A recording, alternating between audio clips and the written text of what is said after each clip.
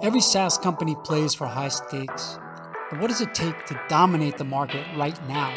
Welcome to Paris Talks Marketing, the podcast where we dive deep into the latest trends and strategies in SaaS marketing that are really working today. I'm your host, Paris, and I'm excited to share with you some big news. We've recently rebranded, and we're bringing the fun with a new format that's jam-packed with value. We're now featuring 2 to 3 guests per episode. Our guests are SaaS CMOs, founders, and specialists, and we discuss one trendy topic in the industry per episode. Our first theme is first-party data in marketing, and we have some amazing guests lined up for you. That's the beautiful thing about first-party data strategy is that you've got all of this insight about these people and being able to segment it, activate on it. It's really where the magic happens. We'll be diving deep into the importance of first-party data, how to collect it, and how to use it to improve your marketing efforts. Make sure you're with customer data and first-party data and specifically that you're kind of working across the organization, because otherwise you're just setting up more silos, and that's what people have been doing for the last 20, 30 years. Our first theme, first-party data in marketing, is just the beginning of our deep dive journey into the nitty-gritty of what strategies really work in the SaaS industry. Trust me, you won't want to miss it. Tune in and start dominating your market today. Okay, so now I can get started. Hi, everybody. Welcome back to Paris Talks Marketing Season 2. And we're on the theme of first-party data. Today, my guest is AnnMarie Wills and Matt Parisi. AnnMarie is the co-founder and CEO of Leverage Lab, a first-party data consultancy specializing in CDP technology, that is customer data platform. AnnMarie brings more than 20 years of experience helping organizations maximize their data competency and opportunity. During her career, AnnMarie has conceptualized, built, and launched numerous first-party data infrastructure initiatives and products for notable companies like Time Magazine, Adweek, and Vance Publishing. AnnMarie is passionate about helping brands, large and small, see the opportunity and power in their data. She believes that we are living in a critical evolutionary period where embracing first-party data to create customer centricity not only drives improved business outcomes, but creates true, authentic brand relationships. It's the first-party data revolution, and AnnMarie is here for it. Welcome to the show, AnnMarie. Oh, well, thank you so much, Paris. It's great to be here. Matt Parisi is the director of product marketing at Tealium, which is one of the original SaaS vendors offering a customer data platform for managing first-party data. Prior to Tealium, Matt was a digital marketing strategist for marketing agencies and other SaaS businesses. Matt, welcome to the show. Thank you. So if we're in the midst of a first-party data revolution, what is it replacing? AnnMarie, what is getting phased out, hopefully for the better? Yeah, well, third-party data, or what I like to call the easy button that many brands have sort of depended on over the years. We are in the midst of what some people call the cookie apocalypse, or the third-party cookie deprecation age. It's already started. And by the time that Google sort of makes the final change by deprecating cookies in the Chrome browser, there's a whole class of sort of dependency around data that marketers have really come to depend on over the past, let's say, 20 years. So it really does require a change in thinking and a change in how we think about marketing. Yeah, I agree with you. Do you believe that Google is really going to sunset those cookies next year, because they've been kicking the can down the curb or down the road for a while now? Are they going to really go through with it on next year, do you think? I think there's too much pressure from consumers around privacy to not do something substantive. What's been talked about to date is the blocking of third-party cookies, and I think the marketplace has just been very slow to react to that. And I believe that's why Google has kicked the can, as you said, down the road, is that the marketplace really hasn't taken it seriously and sort of looked at alternative methods for their marketing activation and use of data, and haven't really taken first-party data strategy as seriously as they should. Yeah. So yeah, it would have caused a massive disruption at the point that they originally decided to do it. Well, I still think it's going to be highly disruptive, because I believe that a lot of that sweet return on ad spend that so many advertisers enjoy is fundamentally based on third-party cookie tracking. And when that goes away, it's hard to predict how things are going to change. And I think that explains why a lot of people aren't really getting ready for it, but rather they're going to be reacting to it after the fact. Most marketers in SaaS understand what third-party cookie tracking is and why it's important. And they also understand what first-party data is. But I don't think they truly appreciate how much of a data loss will occur when third-party cookie tracking goes away, and the importance of replacing that data loss or that signal loss with first-party data. And I do think that's going to be one of the biggest opportunities next year when third-party cookies are replaced. And Matt, what do you think SaaS businesses need to know most about first-party data? Well, I mean, I think it's becoming kind of the new currency. So if you want to be able to deliver personalized experiences in kind of the digital or the offline context, first party data is the thing that's going to allow you to do that. So by having great control over your data and access to the data, you basically can take kind of the customer experience into your own hands and deliver something that customers will value and enjoy. And I think more important than ever, a lot of marketing departments haven't taken direct kind of control and management of the data. They've kind of allowed their vendors, whether those are MarTech vendors or agencies or other types of technology providers, to manage the data for them on their behalf, essentially. If you think about like DMPs, for example, you go to a DMP, you buy an audience segment off the shelf, and you're able to deliver a pretty intelligent experience off of that data. But with privacy and, technology changes like third-party cookie loss, first-party data is kind of the way that you're able to deliver that experience now versus, buying it off the shelf, which I think is better for everybody. Yeah. One of the barriers to getting started with first-party data is where are you going to store that data and how are you going to activate it? Well, historically, there's been something called a DMP, a data management platform, and that has been for the last 10 or 15 years in online advertising, the place where third-party cookie-based data gets stored for advertising targeting. Now, the DMP is giving way to something called a CDP, which is a customer data platform, which is based on first-party data. And I believe that that's going to be the place where most first-party data out into the future gets stored and activated. And of course, you still have a data warehouse, which is also a place where you can store all of your first-party data. Let's handle some of these acronyms for some of our listeners who might not be aware. What is a DMP and what is a CDP? Sure. So DMP is a data management platform. So basically a platform that allows you to deliver personalized ads. They were mostly focused on the online advertising channel, so display advertising. Some of them enabled you to use their data for other purposes, maybe email or some other channels that they might, give you access to. But DMP is a data management platform. Mm-hmm. And data management platforms are all about accumulating third-party cookie sort of anonymous site visitors. And so there was a real, frustration, I think, with marketers. And they're like, I've got this very, solid first-party data view of my customer through my customer relationship management platform. I've got all of these anonymous site visitors and a little bit of insight about what they visited on my site, but I don't really have a way to bring it all together. And that's where the CDP emerged. Yeah, and CDP, and then how is it different? The customer data platform really does sort of three important things. I like to characterize it like it's a veneer that sort of lays across your technology stack, like an oil slick on water. It sort of lays across everything. It ingests all of the customer data across those various different technologies into the platform, and it resolves the identities of individuals within that entire data ecosystem. And I love that oil slick analogy. So it builds these really persistent and sticky first-party data profiles. Even if you're an anonymous visitor, it's still sort of tracking you individually and consolidating all of your behavior. Then you've got this really thick, persistent profile of that individual across everything that they do.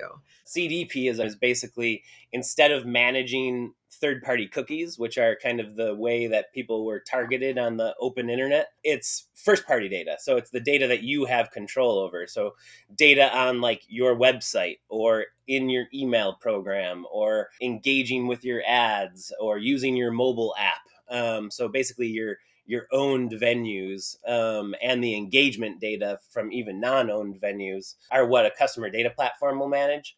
And a customer data platform will basically construct a customer profile that you can use to basically intelligently orchestrate customer experience across whatever channels you might have integrated. And typically companies will have their advertising channels integrated.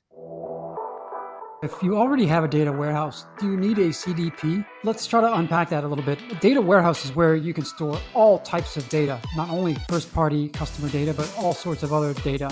And it lacks the activation feature. So once you have stored that data, you need other tools to move data in and out of the data warehouse. A CDP focuses more on pure customer data, the customer experience data, and it also has the ability to activate the data by flowing it out and pushing it out to other platforms where it can be put to use. Can you help me understand also how a CDP can work alongside a data warehouse and what are the two distinct roles that each play? Yeah, so traditionally data warehouses have been, a store of data. They're a place where, you kind of get all your data together, which on a certain level sounds a lot like a CDP because, your CDP, you also put a lot of customer data in.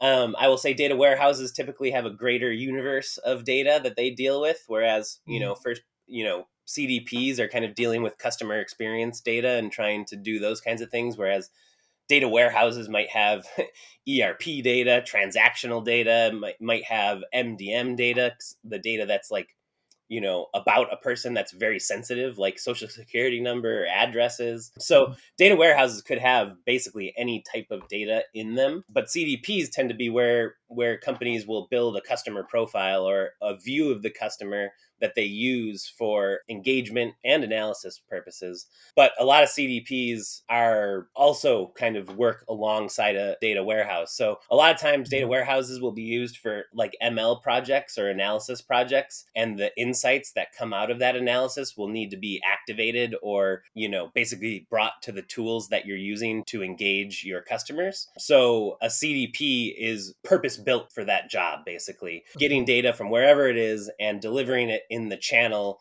where you might be engaging your customer. Whereas data warehouses tend to be these big stores of data where there's a lot of analysis happening. So CDPs can help with the activation of the data from the data warehouse because they tend to be more performant systems that were purpose built so that business users, could basically access the insights within them and put them to use, in those channels. Because a lot of times marketers and marketing departments don't have direct access to the data warehouse itself, or the data warehouse might be, when you talk to a lot of people, they're very protective of their data warehouse. They don't want to be doing too risky things in there. So a CDP can kind of live alongside a data warehouse, deliver a lot of value and activation, but also can, in the case of Telium, it can clean and collect data for the purposes of putting it in the data warehouse too. So it's kind of a two-way street.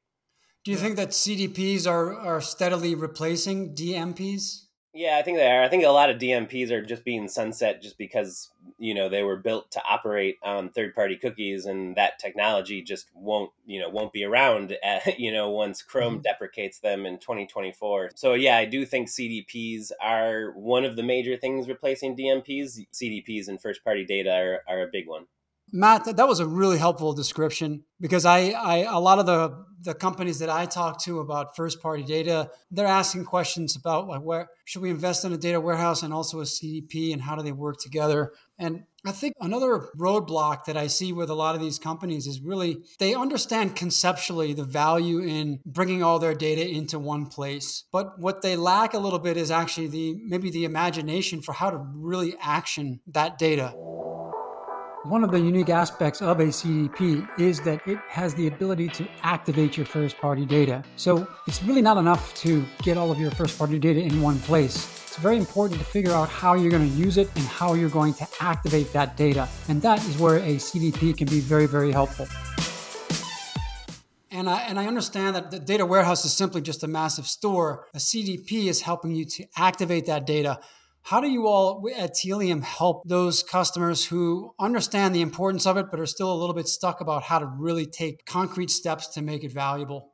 Yeah, CDPs have a pretty grand promise. There's a lot of different things you can use a CDP for. Our approach with our customers is basically identify the most valuable part of your customer journey. Like, what part of your customer journey are you trying to impact? Immediately from that point, figuring out, what part of the customer journey you want to impact and how, we can work backwards to define what we call the data layer that you need to support that use case. So Telium is what we call a data first CDP. So we basically focus very much on kind of getting the data right, like as it's collected, because we think that if you get data right as it's collected, you can solve a lot of the downstream data management headaches that you would otherwise have. So our methodology is that we define a data layer. We make sure you have access to that data layer and that it's connected to the technologies that you want to impact. And then basically we'll stack up those use cases across the customer journey. Eventually, once you have 5 or 6 or more use cases going, you'll typically have pretty good control over data along the full customer journey. So you'll have a pretty solid view of customer behavior, and that's when orchestration kind of unlocks. So typically we like to start pretty simple. Can you understand who a customer is across all of these different venues that you want to engage your customer? And if you can't identify who the customer is, that's kind of step one to solving a lot of, issues with marketing that are just, based on just like the last couple page views someone might had, not the full customer relationship, including everything like what products you own, what's your customer lifetime value, have you bought something recently, or, was it a long time ago that you bought? Insights like these can make a huge difference on customer experience. And a lot of times, companies need to get the basics right, kind of get the foundation going, and then you can add to it, when we talk to customers, starting with customer data platforms, all marketers know their goals, right? So you know what you want ultimately to do. So start from your goal, work backwards to, what channels you have to kind of support that goal, and then start going to work and, making sure, can I understand as a customer? Okay. Once you can understand as a customer, then start understanding some more advanced things about them, like what products they own, what might be the logical next, best action to take in their customer experience. And then you can basically build on from there, so it's not too grand. And if you do it the right way, you'll get operational efficiency out of it too. So it's not only about the unlocking of personalized experiences, but it's the operational efficiency which is really what makes this work. Who in the organization is the owner of the CDP? Is it somebody in marketing, or is it more of a CTO? It does vary, and I will also say it varies, based on the CDP you're looking at. So I just mentioned that Telium's a data first CDP. So we really think that data is kind of like the common language of the business, and with our customers, we really work to get kind of 3 groups together. They're called different things in different companies, but at the end of the day, they the responsibilities that they have will kind of reveal what their goals are. So you kind of got the analytics and the insights group. They tend to be in the middle. They kind of see the technical nature of everything, but they also know that you need to get like business friendly insights out of it. Then you got the business, which tends to be like marketing or customer experience, the ones who are customer facing. And then you got the development side of the house. That tends to be IT, or might be a product team. Depends, on the organization, like I said. But those 3 groups are the 3 groups that we tend to think need to work together. There are also some other groups that should be mixed in, like legal might be one you want to work in. Privacy is becoming more and more important these days. But out of those 3 groups, we find that usually with Telium, it's about 50% of the time it's a marketing, organization or a customer experience team that's in charge. About 25% of the time, it might be the analytics or the insights. And then 25% of the time, it's more the IT, CIO, CD, chief digital officer that might be in charge. So it varies company by company. But I will say, no matter who's in charge, it's really important to work together with the other sides of the business, because otherwise you're just setting up more silos, and that's what people have been doing for the last 20, 30 years. So just make sure you're with customer data and first party data, and specifically that you're kind of working across the organization. Yeah. AnnMarie, what do you see? You're consulting lots of brands who are trying to make this transition in a more of a proactive rather than a reactive way. So how are you working with your clients to help them plan ahead and be ready for this and transition to first party data? Yeah, it's an awesome question. So we kind of see the first party data strategy transformation, if you will, sort of through three lenses. The first is through the data lens. The organization and sort of getting your first party data house in order is job number one. Many organizations that we work with have first party data literally living in dozens of different technologies across their ecosystem. We've got clients who have multiple email platforms, multiple branded websites. They have multiple transaction systems, point of sale systems, marketing automation platforms. There's customer data literally living in all of these silos across their organization. So the first job is really building a de-siloed sort of data ecosystem. And there's lots of approaches to how to do that. The customer data platform is one approach that we really leverage with our customers. And it is a really empowering technology to bring all of that customer data together and build sort of a comprehensive and consolidated customer data set. Job number two is enabling marketers to then segment all of those, really unique behavioral insights, all of those people into compelling audience segmentation. And that's a really, significant component of a CDP. And then thirdly, the activation or the ability to push those audiences out into channels where you can then build campaigns or deliver messages or even to engage differently on your website is kind of the third hallmark capability. Okay. So first is to aggregate it. Second is to segment that data into audiences. And then third is to then push it back out to ad platforms. Well, step number 3 is really the most interesting for me. But let's talk about step number 1 first, which is the aggregation part. In some of the limited work that we've done in this area of aggregating data into a data warehouse, this has actually been the most time-consuming part of the process.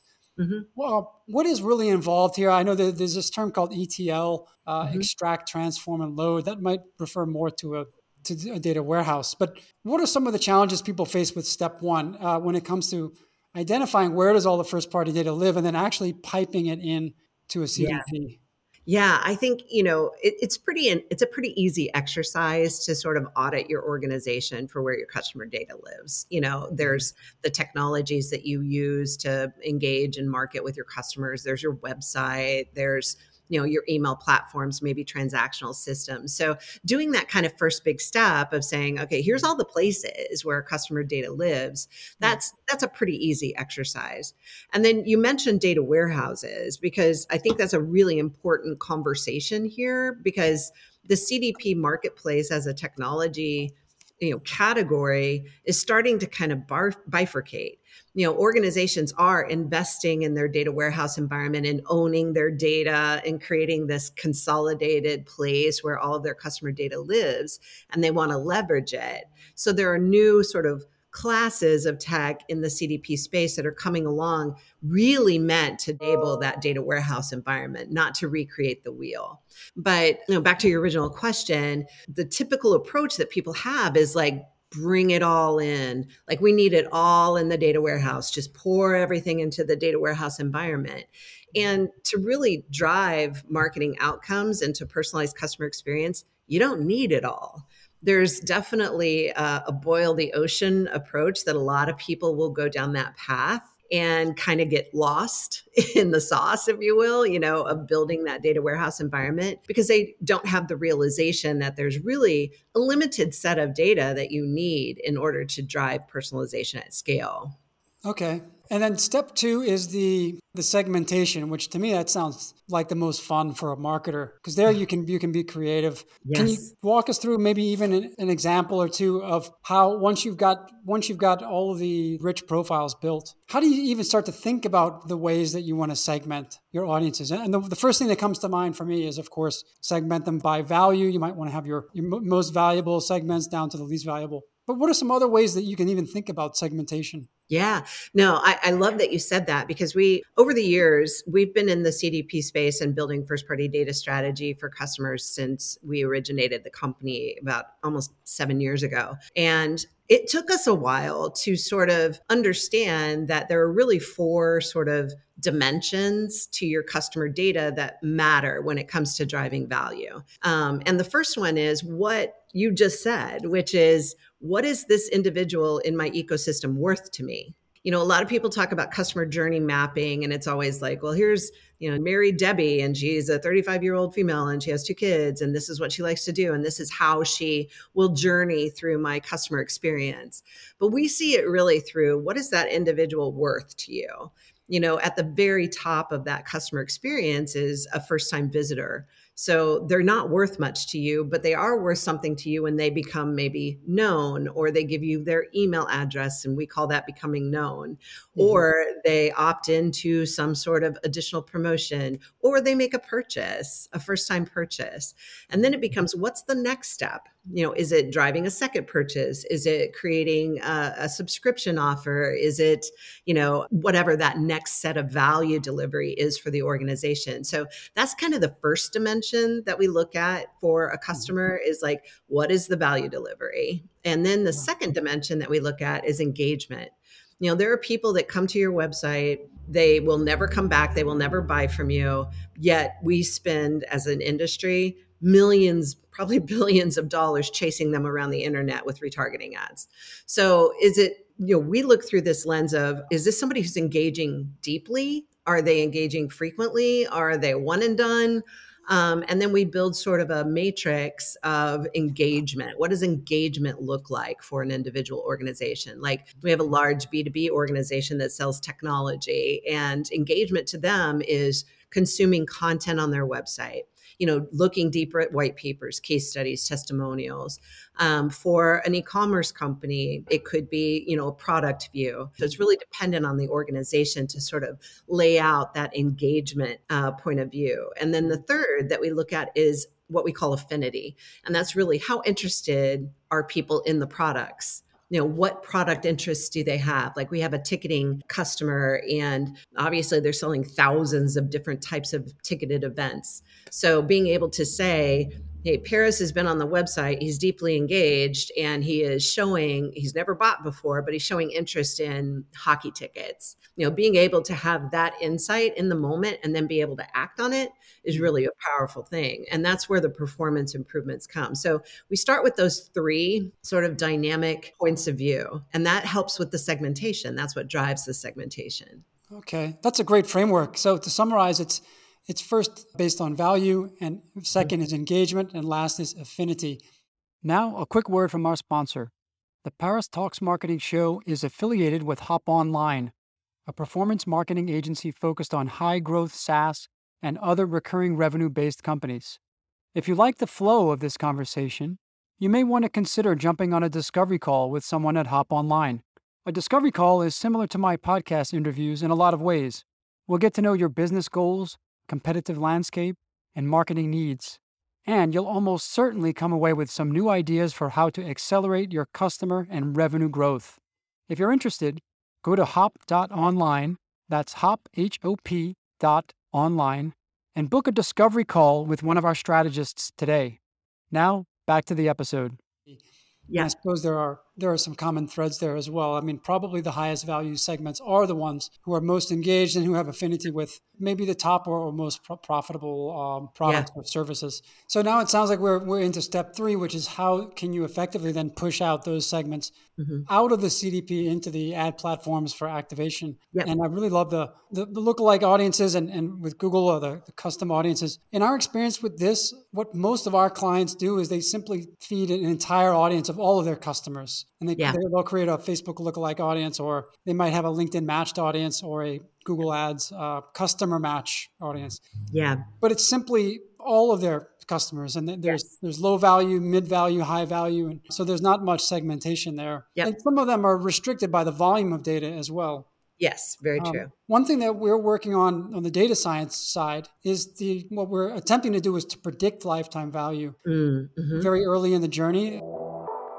This all sounds great in theory, but how about some real life examples? Well, in the next episode, we're going to be talking to Hop Online's data scientist about a particular solution for first party data, which is predictive LTV. So you definitely want to hang in for that episode that's coming after this one. And Matt, can you walk us through an example of one of your customers that had a really meaningful implementation, a really great success story? So let's imagine it's a SaaS company and sitting on a mountain of data that was relatively not being put to good use, first party data. Yeah. And they went through an implementation. They had a specific use case or maybe a set of use cases. And the end result was something really tangible and measurable. Could you walk us through an example? And maybe you don't even have to name the exact company, but to help us all imagine really like a real story of how it can go.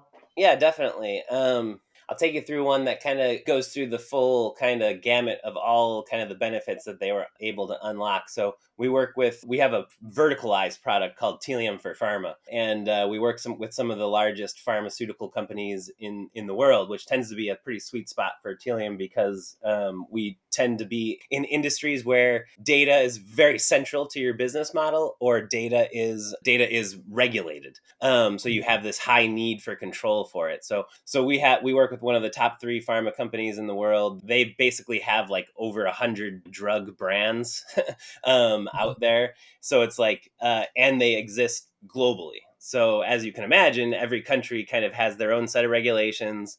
Every brand has its own view of the customer using its own technology. So the first thing we did was just like took an audit of kind of all the technology that they're using and all the venues that they want to have access to data from. And we started with tag management and setting up kind of the API infrastructure so that all their technologies were kind of talking to each other. We have a tag management system and an API hub kind of as the infrastructure for the CDP for data collection for the CDP. So basically just got all the websites talking to each other, and that solved huge operational headaches across the business, and kind of took care of a lot of regulatory compliance and consent issues that they were dealing with, headed into this world where first party data and privacy is kind of like the entry requirement to engaging with customers. So first, just take care of the operational inefficiencies of leveraging their technologies, of making sure the data was flowing to where it needed to go. Second, from there was all about finding audiences and audience segments that were valuable. And for the pharmaceutical company, this meant finding HCPs, healthcare professionals that were within their customer base that are the ones that are responsible basically for delivering the advice to, for the ultimate usage of their product. So in a lot of respects, it's very, very similar to what SaaS businesses are dealing with in that it's B2B. You're trying to find very important people at smaller businesses around a lot of places. So just given the global nature of the business and the regulations they were dealing with, it's very hard, like just to have access to that data and get a view of that data and identify these healthcare professionals that are in that data set and then deliver them an experience. So with the pharma company, that meant basically making sure that they were able to act on their leads very quickly and with intelligence.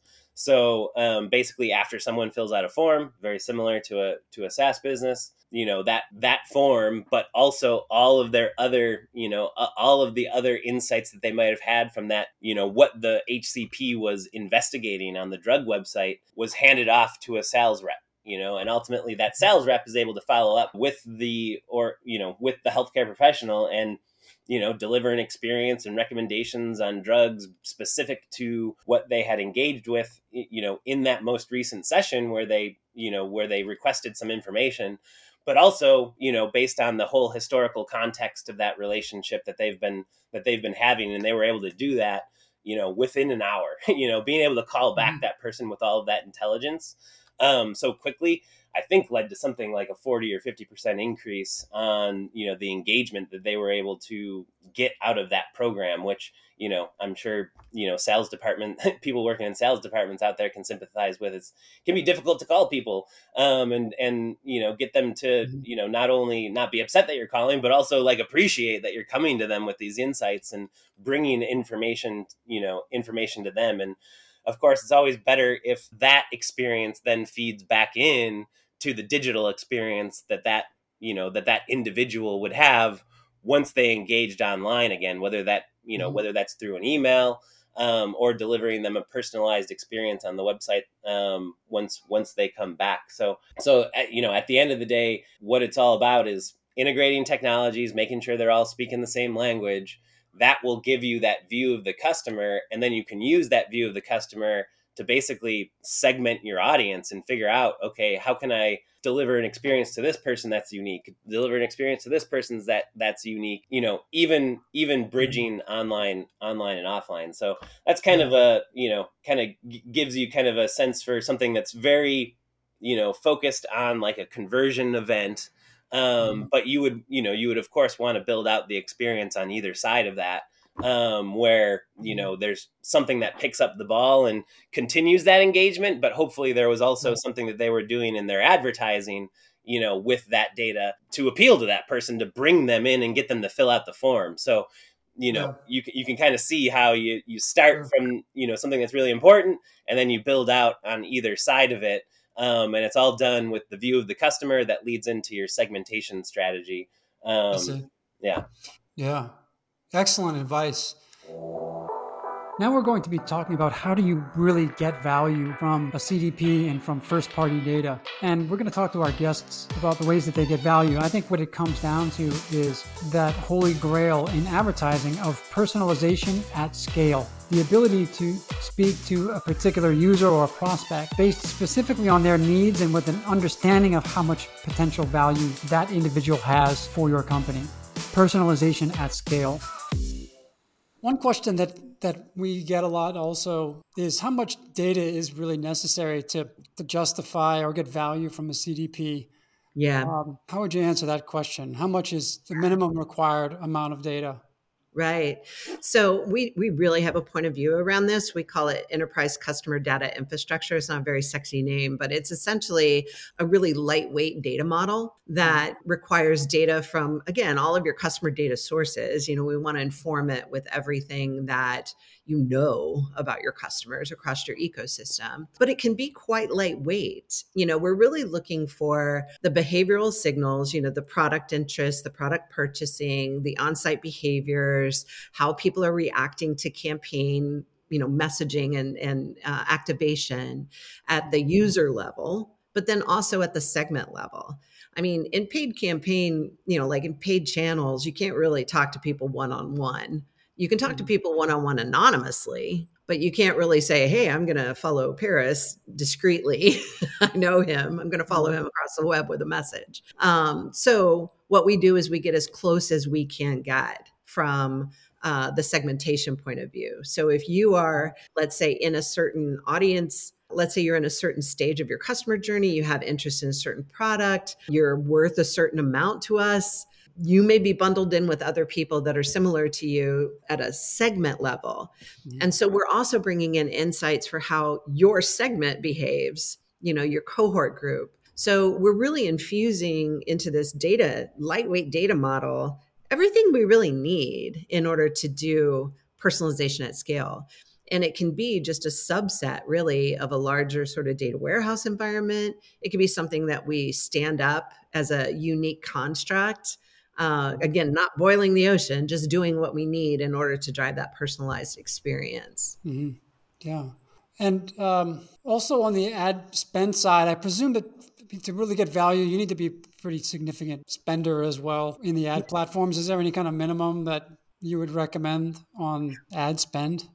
Yeah, there's really not. I think that's probably the biggest miss on that a lot of people have is that I've got to be spending $1 million a year in Facebook in order to get value from using this kind of segmentation. We have very small challenger brands that we work with that are getting enormous impacts on the spend that they do have just by using their first party data. So we've got customers that spend from $1,500 a month to $15,000 a month in an individual channel and beyond that even. So, what we hear mostly from our customers is less about the budget and more about if it's working, we're going to keep spending in it. I think that we hear so much frustration from folks, about so much that has changed, and especially like in the social platforms, that their dollars just aren't going as far as they used to go. And so being able to sort of come in and put this framework and this foundation in place and then teach and educate or even do for our customers about how to use it to drive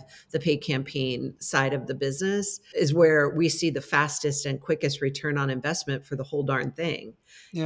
We actually have something we call our demonstration of value, which sort of guarantees 150% return on advertising spend improvement from the first party data methodology that I'm talking about. Yeah. 150% improvement of ROAS? Yes.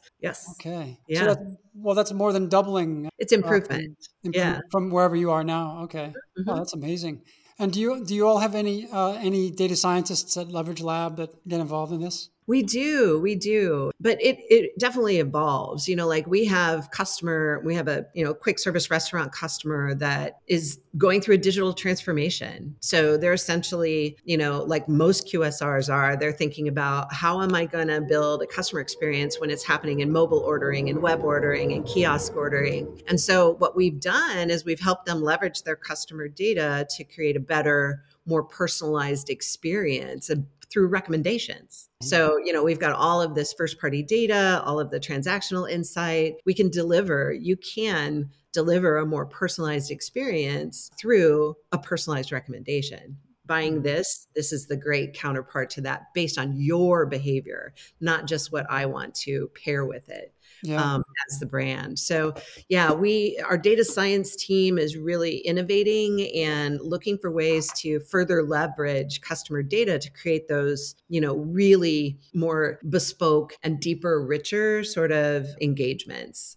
That's the beautiful thing about first party data strategy is that you've got all of this insight about these people and what they've done with you and what they're worth to you and what they're interested in or not interested in for that matter, and being able to segment it, activate on it. It's really where the magic happens. It's delivering that message to the right audience. And we see it over and over again. We've had campaigns that we've done or directed that have had 1,000x improvement on return on advertising spend. I imagine this is also very powerful for a campaign type like Performance Max in Google Ads.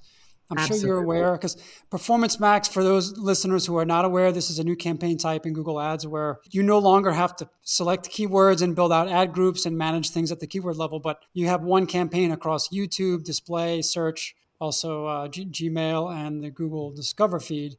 So you're no longer placing campaigns in each of the channels. You're just feeding creative assets and letting Google decide how to structure the customer's journey towards conversion. Yes. And so then it becomes all about audiences and creative, but first audiences. Right. And I think that Performance Max is probably the future of Google Ads. Because it like the other ad platforms, it's almost fully automated, and it shifts the entire theory of optimization away from keyword build out and management of keywords to audience building, segmentation, and creative. Yep. So I imagine that having a strategy where you deploy CDP segments into Performance Max can be really powerful. Absolutely. Have you had any experience with that? Our campaign strategist, Jake, is building out our roadmap for Performance Max, but absolutely. I mean, I think it's really interesting to see, where the platforms are going. Essentially what you just said, Google is enabling this really high performance model that can be used against custom audiences. That's the thing that's never going to go away, in my opinion. If you've got customer relationship with, someone who's opted in, engaged, buying from you, that door remains open across all platforms to this day. Like nothing has changed about that. In fact, Amazon is coming on strong, obviously, retail media network. But to this, where we sit right now, there's an open door for bringing your customer data there to Amazon, and being able to communicate in that platform with your customers. But the primary models that people are using for advertising there are contextual. So there's still even more like opportunity that exists on all of these platforms to extend the use of your first party data and get more and better engagement. So yeah, I feel like what's happened with Performance Max, all of the opportunity that exists, in relatively new environments like Amazon, there's a world of opportunity when you have your first party data organized and available to you in a really compelling way. Yeah. Great. Well, this has been fantastic, AnnMarie. Thanks so much for being with us today, AnnMarie. We learned so much today. Oh my gosh, it's been a pleasure. It is great to be on. Thanks. My little tagline is, I'm here for the first party data revolution. Our manifesto on our site says everything that we believe about people should be treated as people online and not as cookies. That's great. So Matt, hey, it's been great talking to you, and thanks for enlightening us. We covered some really interesting things about really the importance of first party data, especially with the coming sunsetting of third party cookies. What is this whole new emerging category of CDPs, customer data platforms, how it can be really, really helpful in bringing together the entire end-to-end customer experience and building lifetime value for SaaS companies and all other types of companies. So thanks very much for the time, Matt, and hope to see you next time. Thank you. Another great episode in the books. Hope you enjoyed it. If you want to get notified when future episodes drop, be sure to subscribe to Paris Talks Marketing on your favorite podcast player. And to learn more about our growth marketing agency, visit hop.online. That's hop, H-O-P.online. Have a great day.